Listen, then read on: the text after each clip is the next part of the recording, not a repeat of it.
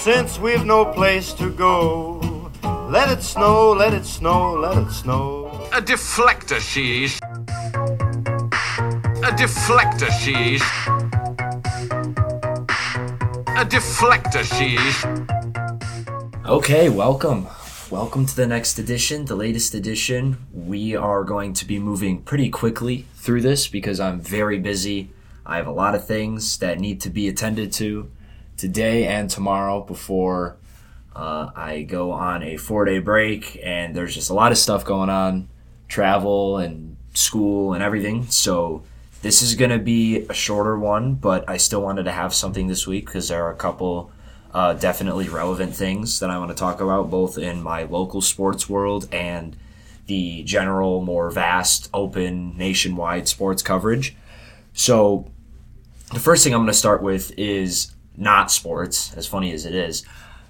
You're thinking, what was the deal with Let It Snow as the first thing? Like, this is April. Are you looking at the wrong calendar? Is everything okay? Are you just missing Christmas? No, everything's fine. Those of you who are local know exactly why I'm playing this, because as I am recording currently Tuesday at about 2:30 p.m., we have whiteout conditions in Grand Forks, North Dakota. There is snow falling, blizzard warnings everywhere across 75% of the state, and there's about probably 30 mile an hour sustained winds blowing across the plains right now.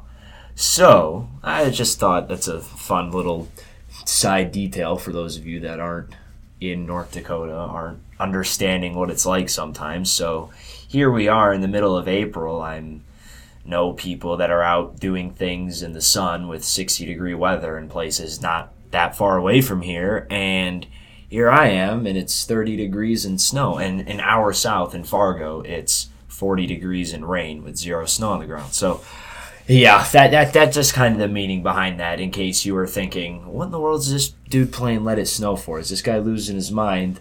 If we keep getting snow halfway through the start of spring, yeah, I might start to lose my mind. But it's pretty nice out, to be honest. And, I don't mind the snow, right? I can't mind the snow if I'm going to live out here, or the cold.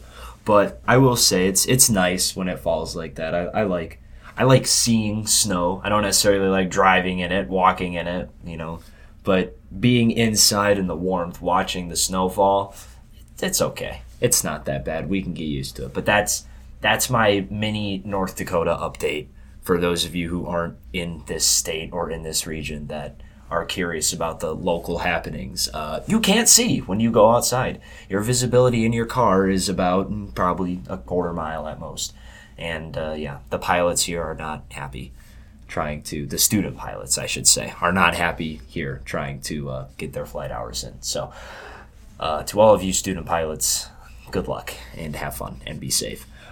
But you're shut down anyways, so it doesn't matter. Okay, I'm moving on. Sports, that's right, that's what this is about. Okay, so first thing I want to do is I want to talk about Dwayne Haskins. Obviously, this is kind of old news or white noise, right? Everyone knows what happened. It's terrible, it's tragic, and I want to have an actual it's going to be a lot more conversational than what I did last week with the whole mental health aspect of Moon Knight, where it was just kind of like, you should seriously take this and watch it and understand what's happening here. With what happened to Dwayne Haskins, obviously a terrible situation, a terrible thing to have happen. But I'm not going to go into, the whole impact on the game that he had. Obviously he was a great quarterback at Ohio State. He was a friend. He was family. He was close to a lot of different people. And I'm not going to act like I was part of Dwayne Haskins' inner circle, because obviously I wasn't. But it's a terrible situation and it's a terrible loss. And, I'm not going to act like I'm somebody that I'm not. I'm not going to talk about how much of an impact that he had on my life, because he was a great football player, but I wasn't close to Dwayne Haskins, right? There are different times and different instances where sometimes people will act like they were right there next to somebody when everything happened. And, people can still have impact on other people, right? Dwayne Haskins has a huge impact on Ohio State fans that were around when I was a Michigan State fan and Haskins was killing us. So it's something that I don't want to necessarily talk about the actual death. I want to talk about what Adam Schefter did. And I am going to preface this by saying, for those of you who are naive enough to think that I'm about to come at Adam Schefter because of the university that he graduated from, you're out of your mind. You seriously are out of your mind, because that has nothing to do with anything. And I'm not saying people are waiting, chomping at the bit to give me hate for being a Michigan State fan about to bash the living crap out of Adam Schefter. It doesn't have anything to do with that. So I just want to get that out of the way right now before anybody even thinks about saying anything stupid. Okay? Adam Schefter went to University of Michigan. I'm a Michigan State fan. That has nothing to do with anything. Hell, I don't even go to Michigan State. Grad school is a little complicated. I don't even go to Michigan State. So, with that said, and with all of the housekeeping out of the way, with all this stuff out of the way, he needs to be fired. And I'm not usually one to call for someone's job after a mistake like this, right? I'm not someone when they screw up or they make an issue out of something that shouldn't even have happened, or make a bigger issue out of something that's already an issue. Unnecessarily escalate things. And that's what Schefter did. I didn't want Juwan Howard, okay? I didn't want Juwan Howard to get fired when he smacked the Wisconsin assistant coach. I thought there could be a conversation about it. I said I wouldn't necessarily disagree if Juwan Howard should be fired. But in this case, not only did Adam Schefter say something completely off base, he knew it was off base because he deleted the tweet, and then he spoke ill of the dead. And I'm not somebody that goes into all these conspiracy theories about, I don't even know where I want to go with this. Like, I don't believe in this whole idea of, all the dead are watching, or there's this whole, ghosts are everywhere, right? Like, Dwayne is watching over all of us in ghostly matter form that we can't see, right? Like, I'm not talking about that, but I don't like when people talk ill of the dead, even if they misspoke, even if they said something that was wrong, even if it was right. It's one thing if it's a typo and Adam Schefter says something and didn't realize that it auto-corrected to something, and then he sent it out and he's like, oh crap, I misspelled this, right? This is completely different. Adam Schefter took a whole sentence into his, announcement of Dwayne Haskins' death to say he was a struggling quarterback in the NFL. That's unnecessary. You don't need to say that. He's dead. You don't talk about somebody like that, especially as soon after he dies, right? When something like that happens, you need to just wait. You need to either say something productive, you need to make an announcement and look back on his life in a positive light, or you just say nothing. But he's Adam Schefter, so he has to say something. And the reason I call for his job is this. If it was a smaller reporter on a smaller network with not as much history as Adam Schefter, it wouldn't be as big of a deal because he's not held, or he or she isn't held to as high of a standard, okay? Adam Schefter is held to the highest of high standards in terms of what he reports and how he reports it as a journalist and as an analyst, with all the inside info from almost any NFL agent that you could possibly imagine. And I'm going to give a solution to the Adam Schefter thing if you don't want Adam Schefter fired. I'm going to give an alternative to that later. But just for now, Adam Schefter is held to that high of a standard. So when he does something like this, you need to treat him with a much shorter leash, because he is the face of NFL analysts. He's the face of NFL insiders. He's the face of NFL on ESPN. He's the face of the NFL journalism community. Adam Schefter is the face of a lot of things, right? People in positions of power have a very thin margin of error. You make any small mistake if you are in a position of power, people will find out and they will hammer you and they will bury you for it. And it's well deserved, because you are meant to be a representation of those below you, those who work for you, those who work under you. That is why I was so annoyed with what Juwan Howard did. But I didn't call for his job at that point because I don't think it was as serious as of a situation. I think it's a guy who lost his temper, made another mistake, but his players still play hard for him. His players respect him. And I just think the Juwan Howard situation is completely different. I mean, Juwan Howard wasn't talking crap about, the coach's dead significant other, right? This is a completely different scenario. So when it comes to Adam Schefter now, when he gets held to this higher standard, there's no reason to not fire him, right? There's no reason to keep him employed, because not only is he held to this high standard, I mean, he makes huge cash. I mean, over 40-something million, maybe? I think it is. I don't have the exact number. I really don't, and I wish I did, but I just don't. I'm sorry. But, I mean, this guy is who would you want representing your league, your community as a journalist, your network as ESPN? It can't be this guy. It can't be this guy who just spews out this tweet just because he's held to that higher standard. And when he makes a mistake like this, he needs to be held accountable and judged differently than average, weed smoker down the street that got high and sent out a tweet and was like, oh, he did this, he was struggling in the NFL. That's completely different, right? I'm not going to fire that guy from Kmart. But when Adam Schefter does it, that's a big deal. It's a much bigger situation. Even if it would have been someone smaller on the ESPN network, and I can't think of the name, right? I'm not going to just spew out random people. But if it was even someone lower on the food chain, I wouldn't say that they should be fired. I would say what needs to happen is my alternative solution for Adam Schefter. So, speaking of the alternative solution for Adam Schefter, that's what I'm going to get into next.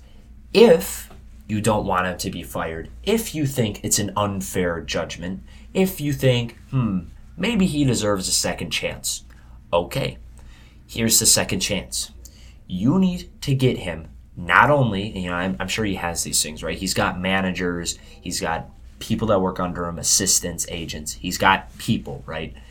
He needs to have a dedicated PR/social media manager person. He needs to hire that person. And if he does already have a dedicated social media person that goes through and edits and looks at everything he's about to post, that person needs to be fired, because that was terrible what Schefter put out. So ESPN needs to force him to hire somebody to filter and censor and edit and look over everything Adam Schefter is about to tweet, and they just need to make sure that he doesn't do anything like this again.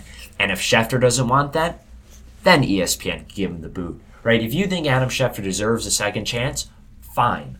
Then have someone watch over him, because what he did cannot happen again. Not only for him, but for the rest of the network. That was a terrible look for ESPN and all NFL insiders that this guy associates with, right? That it cannot be something that is allowed to continue. This needs to get nipped in the bud immediately, because Adam Schefter, like I said, he's high up. He represents a lot of people, but people follow Adam Schefter and people want to take after Adam Schefter. They want to use Adam Schefter's career as a potential model to mold their own careers and to become the next, Adam Schefter, to become the next great NFL insider that breaks all the big news because he's looped in with every agent for every big name player in the league, right? So when he does something like this, he has to get held to that higher standard because of how many people look up to him, right? If I were to come out, which I would never do, but if I were to come out and say something stupid, maybe I probably get reprimanded by the paper that I work for, or I may be fired from the paper that I work for. But for ESPN, it's a completely different deal because of how national they are and how worldwide they are, and the level of excellence that they don't necessarily put out, but the excellence that they expect their employees, their workers, their insiders, their experts to put out. They expect the best from those who they employ. And Adam Schefter did not do his best. He did the worst thing that he could have possibly done. And I don't think that he deserves necessarily a second chance for this. When you take something as tragic as that, and it doesn't even necessarily have to be because of the tragedy, right? I mean, Dwayne Haskins was young, and he was smacked by a truck. I mean, a brutal way to die, a terribly young age, family mourning, and he comes out and he says this thing, and he talks about how he just drops in this little snippet of struggling to find his place in the NFL. You don't do that. You just don't, and I'm not going to get into Gil Brandt on the radio because that's completely different. But and just in case you're wondering, I honestly don't have the willpower to discuss what happened with Gil Brandt. If you want to look up any news article ever written about Gil Brandt over the last 3 weeks, 2 weeks, 1 week, right? It'll be there, trust me. But when it comes to actually the stakes of what Schefter did, I mean, how are you going to allow this? If you're ESPN, obviously there's going to be some sort of penalty, some sort of something, right? Fine him $100,000. Okay, he's going to make another $39.99 million, right? It doesn't matter. $39.9 million, sorry. But it doesn't matter what you do to Adam Schefter money-wise or punishment-wise unless he gets fired. That way, if you're ESPN, you send a message. Not only can you not tweet out dumb crap when you work for us, but you can't get away with it, right? There is now going to be an iron gauntlet for ESPN, right? If something like this were to ever happen again, they need to make it known that they will act swiftly and precisely to ever eliminate the possibility of something like this happening again in the future. And they should also put out the message that every big name analyst or every analyst, every journalist, whoever that reports news that is active on social media, they need to make sure that they hire some sort of manager for social media, some sort of editor, to make sure that they never put anything like this out again so that they can go over and look exactly what the analyst is about to tweet, is about to put on Instagram, is what they're about to put on OnlyFans, whatever. That needs to make sure it is edited, streamlined, and put out in a professional and correct journalistic manner. That's what I have to say about Adam Schefter. That's the end of that conversation. The final item on our conversation agenda for today is going to be a more local thing for me, not as national as the Dwayne Haskins news. I want to talk about the Tigers opening series. We're going to do a little bit of baseball today, and you know that I don't usually talk baseball on here. It's not necessarily my forte. I enjoy baseball, but it's just not something that I'm used to talking about, I guess, or at least talking about in a bit of an extended fashion like this. The only time that I believe I have talked baseball on this show outside of today is I did probably 20 to 25 minutes talking about Javier Baez getting signed. Maybe, I don't even know if it was that long of a conversation, but this is baseball edition number 2, and I just want to kind of talk about the Tigers opening series. against the White Sox, and the fourth game that they have played all season, their opening series game against the Red Sox, and the Tigers have also just lost to the Red Sox, by the way, today. But over the first 4 games this season, I just kind of wanted to give my thoughts on the opening series and the first game that they played against the Red Sox as well. Just kind of not necessarily give my way too early prediction for the rest of the season, right? Now, I'm not going to take the first 4 games and say, oh, hey, look, wild card contender, even with the expanded playoff in the MLB. But I just kind of want to give some of my thoughts and go into what I think the team looked like and what I liked, what I didn't like, what was expected to happen and what kind of did happen, and in the direction that I could see this team going. I'm not going to give record predictions. I'm not going to say they're going to the wild card. They'll be 4 games out by the time that the regular season is over. But I am going to kind of give my ceiling of what this team can look like come September, when maybe there is a conversation for something like that, or mid-August, to see if they're even going to compete. So let's just go back in time a little bit.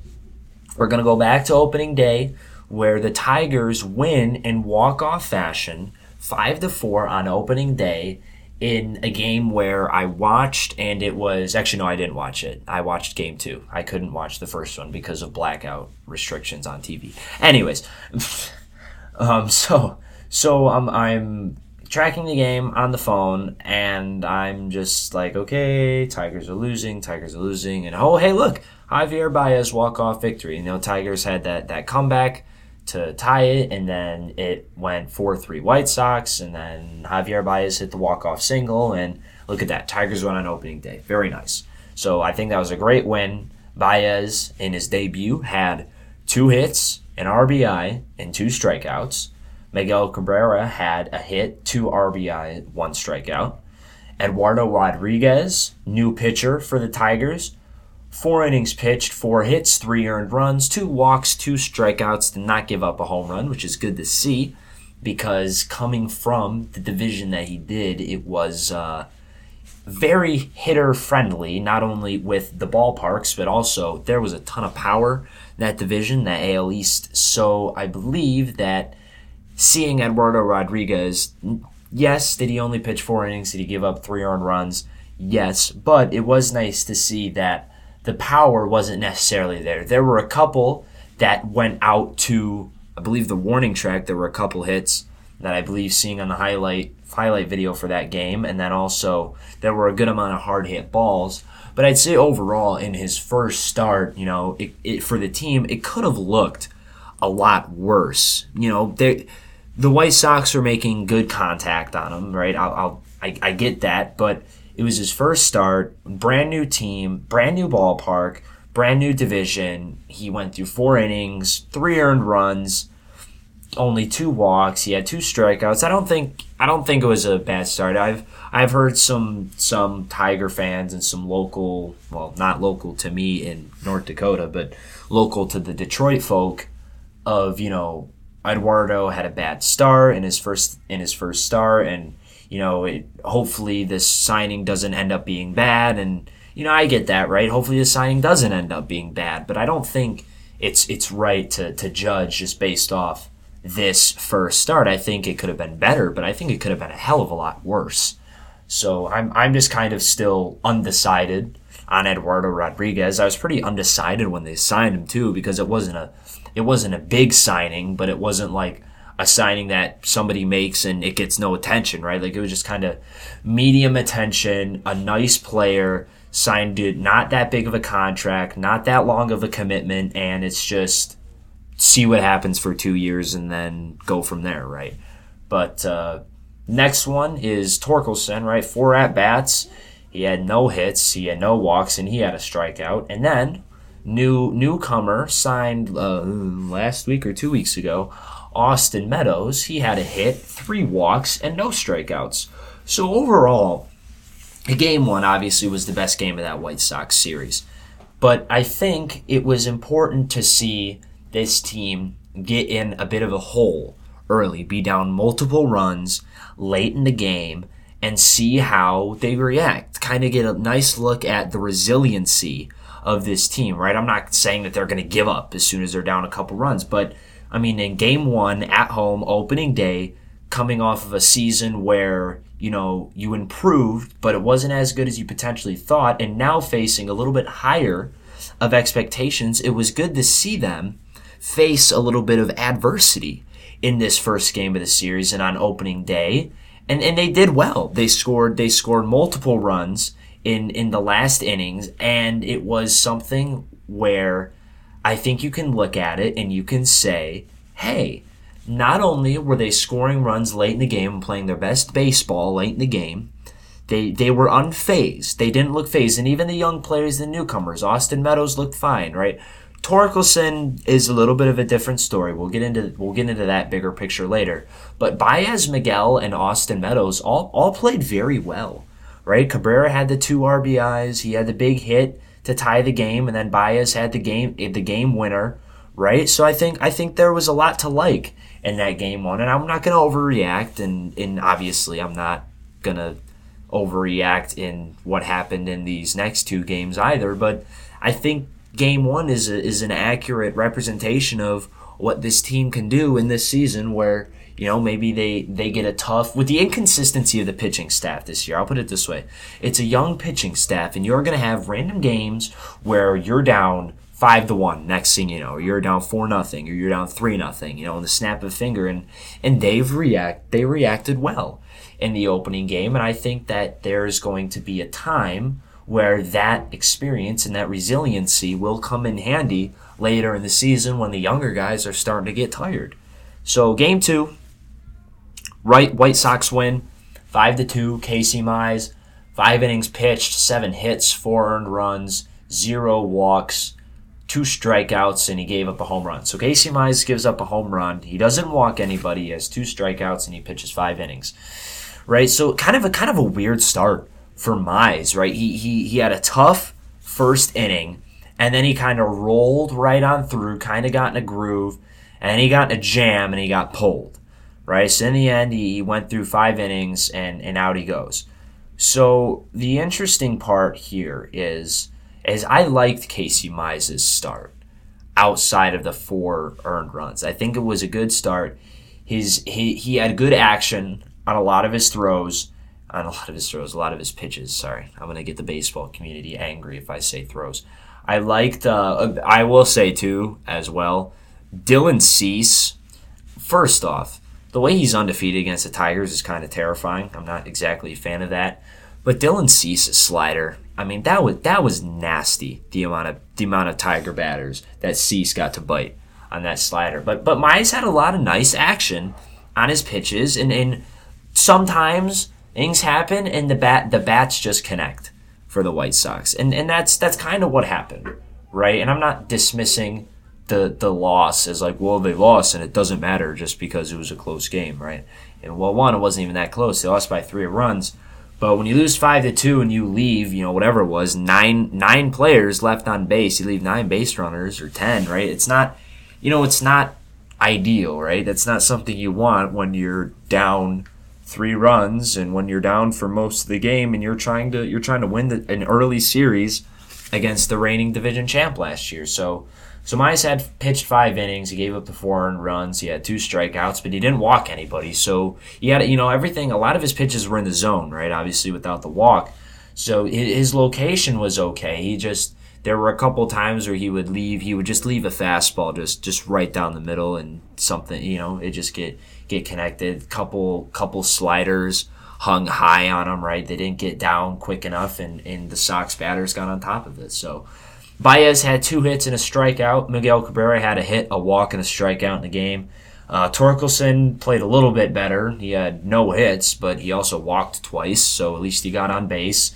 And he had 2 strikeouts as well. And Austin Meadows had 2 hits and a strikeout. So, Baez, again, hits and strikeouts. Cabrera, a hit, a walk, and a strikeout. Torque, at least he got on base this time, Spencer Torkelson. And then Austin Meadows, he got 2 hits. So I can't necessarily complain right now about the question mark players for Tigers this year, right? Because there's also what I'm not going to focus on every Tiger hitter. I'm going to focus on four main ones: Javier Baez, brand new; Austin Meadows, brand new; Cabrera, see what he's got left in the tank, and then the rookie supposed sensation, Spencer Torkelson. So Game 3, I kind of want to forget about this game because the Tigers got smashed into oblivion 10-1, which, obviously was not what we wanted to happen. But let's just go into this really fast, and we'll get out of it because I don't want to be in this game much longer. Skubal started, 4 innings pitched, 7 hits. He gave up 4 earned runs, 1 walk, 3 strikeouts, no home runs. Kind of a lot like the Casey Mize start in a way, right? Casey Mize pitched 5 innings, gave up 7 hits. Skubal pitched 4, gave up 7 hits. They both gave up 4 earned runs. Skubal had 1 walk, Mize had none, but Skubal had 1 more strikeout than Mize did. So it was just kind of like one half dozen or the other, right? Or would you rather give up 1 more walk and have 1 more strikeout, or not walk anybody but have 1 less strikeout and then not give up a home run? So it's just sort of the same start, except the bullpen kind of had a against the White Sox. I think it was Foley, I believe, that had a bit of an issue with the White Sox in that game. But again, Javier Baez, nothing. Miguel Cabrera, 1 walk. Spencer Torkelson walked again, got on base, struck out twice. Austin Meadows had a hit and a strikeout. So Austin Meadows had a hit in every game of the series, which I think is good for someone who was obviously struggling last year, did not look good, dealt with injury and dealt with illness for a good portion of last season. So it's good to see him, even when the team was struggling offensively, particularly in the second and third game of the season. It was good to see Austin Meadows get at least a hit in both games, and he had 2 hits in Game 2. And I think it's definitely a bright spot. I'm not going to say Austin Meadows is going to be the lead hitter on the team, but when you start like that, coming off of a really bad season, I think it's definitely encouraging. And, he'll hit a slump. Everybody hits a slump. But for now, I think Austin Meadows definitely, this is about as distinct of a statement that I'll say about this team. Austin Meadows, I think, definitely has a spot on this team 100%. And he could just end up be the guy that's put in place until Riley Green comes back from injury. It could very well happen that way, right? Riley Green's outfield talent has been much more displayed to be better than Austin Meadows, right? Riley Green is a much better defender out in the field than Austin Meadows is, but I think definitely there can be conversations of how long can we sit Riley Green. I think we can now. I don't want Riley Green to be out longer than he needs to, but I think now 100% we can leave Meadows in there, and we can make sure we give Riley Green all the time that he needs. And I don't think this is now, there were worries that potentially it could be like, the mentality could be like, oh hey, we're stuck with Austin Meadows now for the rest of the 6 weeks or whatever that Riley Green's going to be out, and it's going to be a sleepwalk of 6 weeks for Austin Meadows. And I think Austin Meadows realizes that, hey, look, I've got another chance here to show off what I can do. I am in this position because a player ahead of me has gotten hurt and is now on the bench. So now it is my turn to step in and impress the team, the managers, and the audience and those watching in the MLB world. So those that were doubting Austin Meadows now might have a little bit to say about it. But again, it's only 3 games, but through that, I can definitely distinctly say that I think Austin Meadows really has a spot on this team, because even in Game 3, when nothing was happening, Meadows still had a hit. He still made hard contact, and he still got on base in a game where the Tigers were never in it and they were killed 10-1. So I like what I've seen from Austin Meadows. And here, next, we have the Red Sox game. Game 1 against the Red Sox. This was, what is today? Tuesday. So this was last night, Monday night. Matt Manning started, 6 innings pitched, 1 hit, 1 earned run, no walks, 2 strikeouts, and then he had the solo home run that was given up. So the 1 hit and the earned run was a solo home run. Outside of that solo home run, he was perfect through 6 innings. Matt Manning had a great start, and I think that is exactly what they need. Matt Manning is the example of what all these other young pitchers could do. You know, Tariq Skubal, Casey Mize, right? Eduardo Rodriguez, not as young as the other ones, but it's what Matt Manning did is what any of these guys can do at any given point. But also, when you have Skubal that gives up 4 earned runs in 4 innings with 7 hits, you know, it's just inconsistent. You just never really know what you're going to get. But Matt Manning definitely represents what any of these young pitchers, you know, particularly him, Skubal, and Casey Mize, can all do on any given night in any given start. And so I'm gonna take a look today just to make sure I have the information right. It was for the Tigers. It was Tyler Alexander who started, pitched five and 1/3 innings, 5 hits, 3 earned runs, and 4 strikeouts and no walks. So Tyler Alexander didn't even have that bad of a start, and the Tigers were up 3-0 in this game, I believe. 3-0 or 3-1, and they lost 5-3. So the bullpen issues are still definitely in full effect. So that's going to be something that's going to have to get figured out. But I got to be honest with you, Tigers have had a bad bullpen since I've been in elementary school. So what am I going to do about it? So Matt Manning, like I said, 6 innings pitched against the Red Sox in Game 1 last night. Well, 2 nights ago at the time you're hearing this. 6 innings pitched, 1 hit, 1 earned run, no walks, 2 strikeouts, and that home run. Javier Baez, the hero, he had the 2-run home run in the 8th inning, gave him the 3-1 win. He also walked. Cabrera, he had 2 hits. He had an RBI in the 1st inning, no walks, and Cabrera struck out once. Torkelson, 2 at-bats, no hits, and a strikeout. Austin Meadows, 2 hits, 2 strikeouts. So, with all this said, with everything going on, you know, Javier Baez being the hero in Game 1 against the White Sox, in Game 1 against the Red Sox, Cabrera continuing to get hits and looking good overall outside of Game 3 of the White Sox when nobody looked good. I can't say that, you know, they look bad. Are they 2-3? Yes. Did they leave one hanging against the White Sox in Game 2 with everyone that they left on base? Yes. Were they up, 3-0 today against the Red Sox and they lost? Yes. But I think definitely this team is going to compete a lot throughout the season, right? Overall, this team seems to be what we thought that they could be, a team that's going to compete against a lot of good teams, that's going to steal some games. Hopefully they can beat the bad teams. They're young, they're inconsistent, but they're capable of winning games and making comebacks like you saw them make on opening day. The one thing that I am concerned about, I'm not, this isn't red flag, we have a big issue, but Torkelson looked bad. Spencer Torkelson did not look good. He's a rookie. That's how it works, right? He's not going to come in and smack 2 home runs in his first 3 games, right? It's not going to happen. But when you have a highly touted overall, first overall pick like this, when he looks like that, it's scary because people build expectations in their head, and when these expectations don't get met, it's one thing. And like I said, I didn't expect him to come in and do all these fantastic things in the first, week that he was playing for the team. But I didn't necessarily expect him to have 4 at-bats and no hits and a strikeout in his first game. I didn't expect him to have no hits in his second game, no hits in his third game, and, let me check again, no hits in his fourth game, right? I didn't expect him to get 0 hits and a total of, 3, 5, 6 total strikeouts in his first 4 games and only walk, I believe, 3 times. Yeah, walk 3 times. So he's only on base 3 times in his first 4 games, and they were all because of walks, right? So it's not something that I'm, incredibly concerned about. I'm not, I'm not saying he's a bust, right? I'm not crazy, but it's just something we be aware of.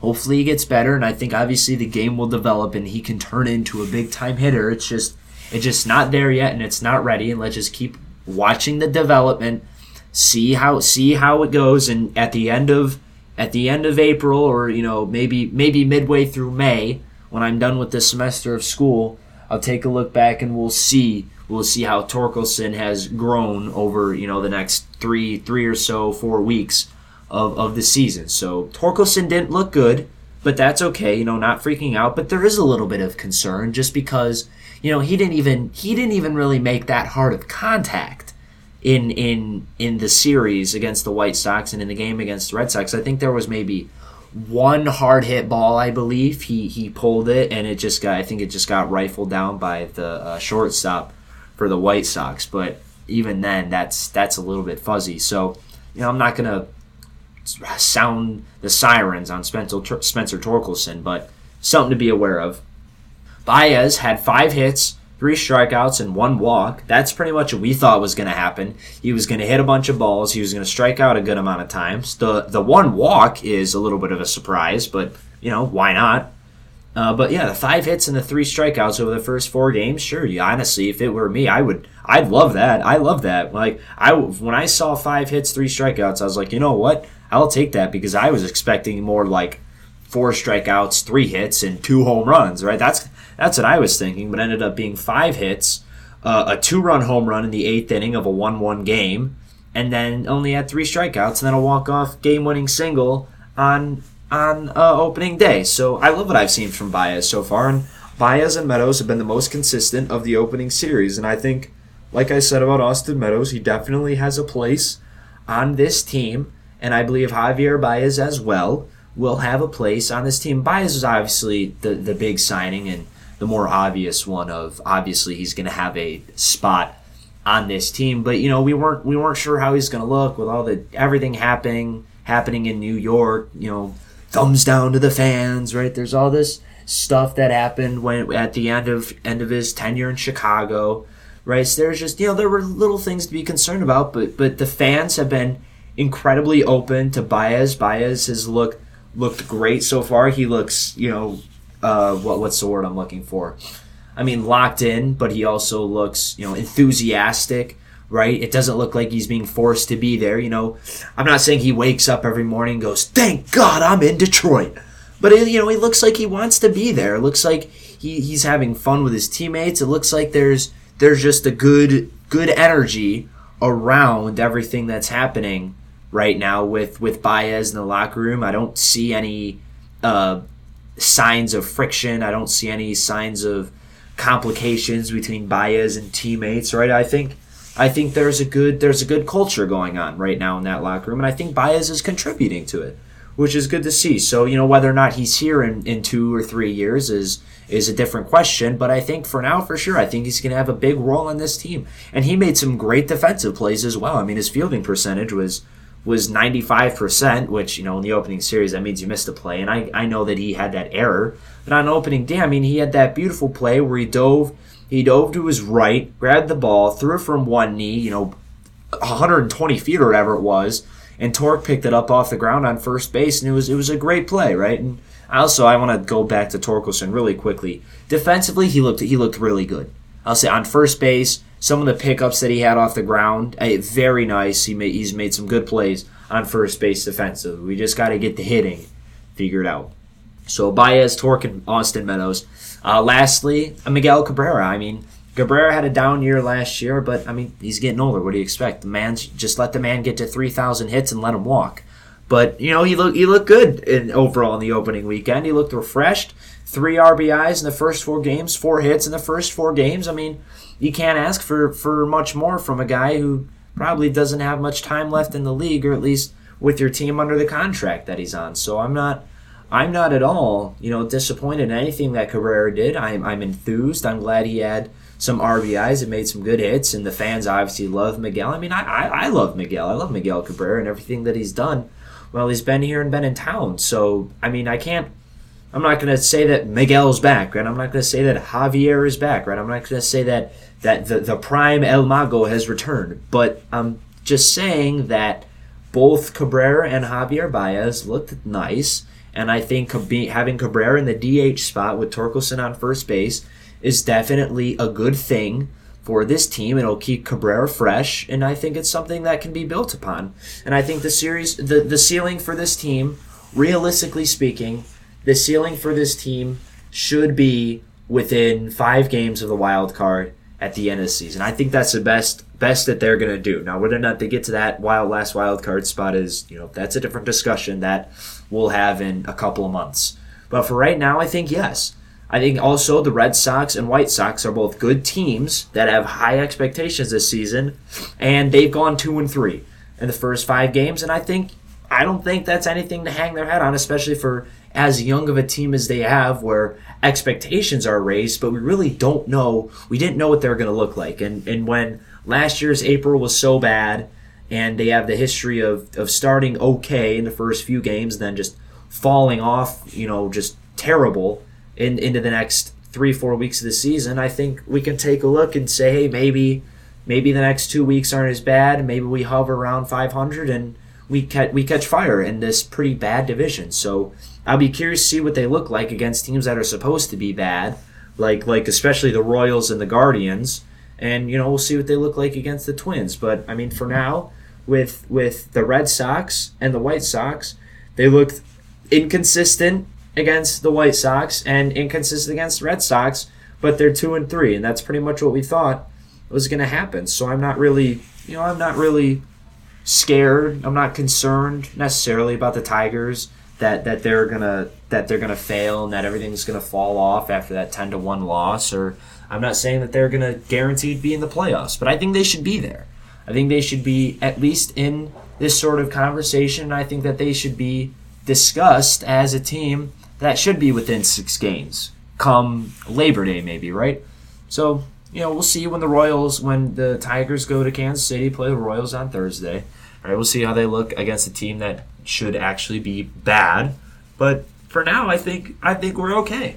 And I liked what I saw overall. So that's just kind of my little look at the Tigers opening weekend, a little bit of baseball. So that's what I've got. That's what I got for today. And, thank you all for entertaining yourselves using my grand audio production. And if you are in North Dakota right now, stay safe, drive safe, and go sledding anywhere that you can find any sort of hill, which is very difficult to find in these parts. So that's it. Thank you again for your fine and amazing support and all of the great things that you said to me about my terrible opinions on Michigan State basketball. I will talk to you guys next week, and have a good one. See ya, boys and girls. Bye. Go Tigers. Also, in true idiot fashion, as I was recording this, Spencer Torkelson got his first MLB hit, and I look like a fool. Bye. Cease.